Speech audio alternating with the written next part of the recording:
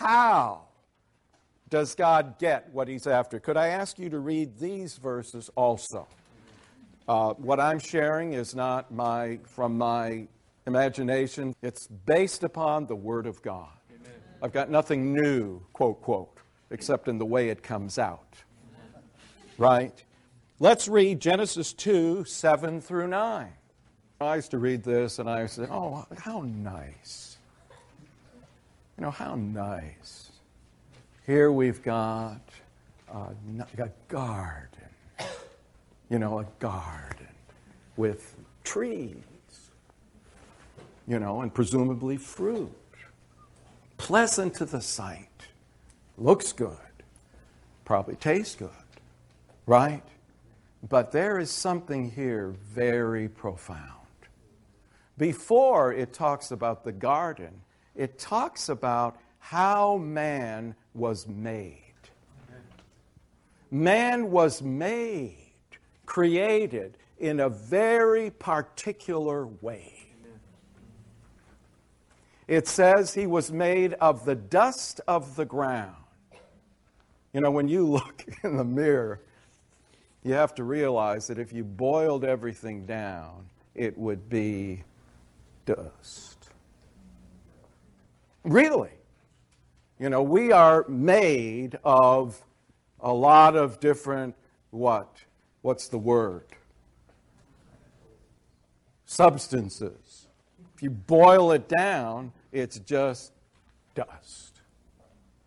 But into this man who was formed out of the dust of the ground, here is something very, very profound. God breathed into this man's nostrils the breath of life. The breath of life. What is this?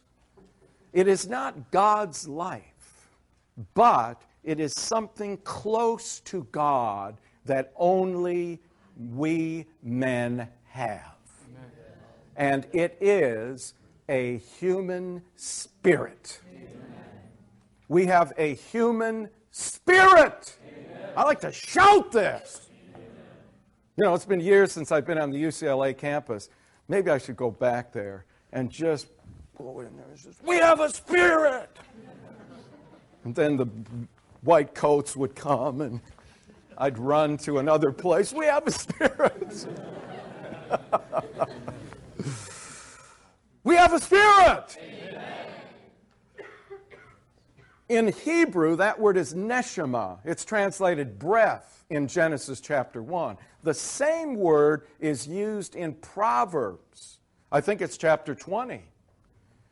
And there it's translated spirit of man. Amen. Oh, God breathed in to this created man's nostrils the breath of life, the spirit.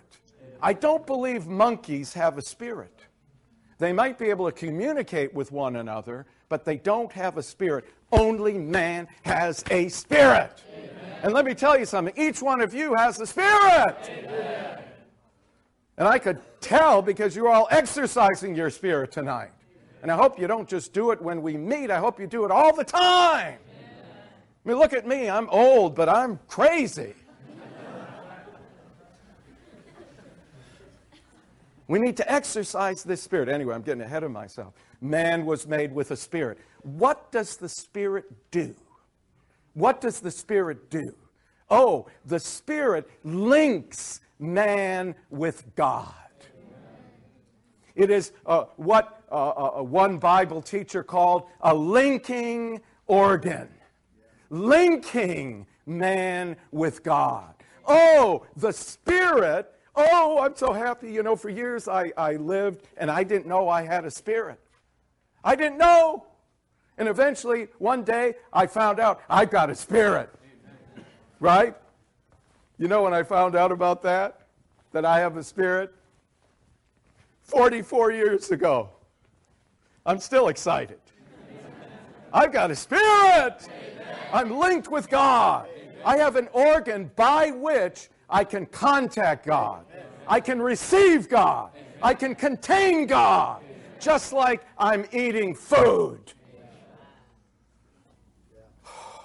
And man, it says, became a living soul.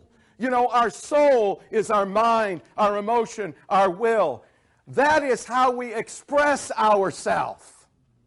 We express ourselves through our thinking, through our emotion, and through our will. Do you see what God has in mind in creating man? I'm going to make this man here, which will be a corporate man, and this kind of a man should be fruitful and multiply and fill the earth. Amen. But I'm going to make him in this particular way. I'm going to make him with an organ that one day I will come into. It's reserved for me. And not even Satan can get in there. Only me. This is reserved. Right? There's a sign there. Reserved for God. Hallelujah! Oh, our spirit. Right? So that when God gets into our spirit, then he uses our soul, the faculties, to do what? To express himself. That is how he gets his image. Amen. I feel like this is a lecture, but I'm enjoying it. Then after he makes man, then having made such a man, what did God do? He got his whip. All right, here is a list of do's and don'ts. Mostly don'ts. Right? Wrong. That is not what God did. What did God do? He put this man that he had just created into the garden where there is the tree of life. Oh, how profound! How profound! I mean, this tree, no doubt, has fruit.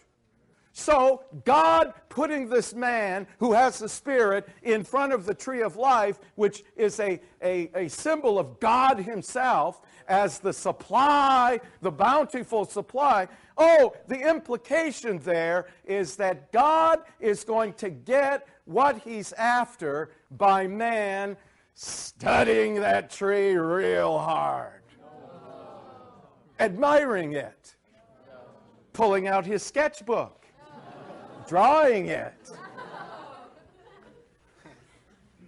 No. Eat it. Amen. We sang about that. Drop your concept, eat that tree. Eat that tree. This is how God, my goodness, this is how God gets what he is after. Does that sound bad? I mean, to eat the tree, does that sound bad? If he said, well, man, what I want you to do is jump across the Grand Canyon without a running start. I mean, that would have been impossible. That's something, or behave yourself, behave yourself, behave yourself, behave yourself. I'm watching, behave yourself. No, here is something wonderful. Here is something enjoyable. Amen. You've got a spirit to receive me. There I am. I'm edible.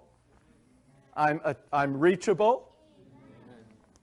I want you to eat me. Amen.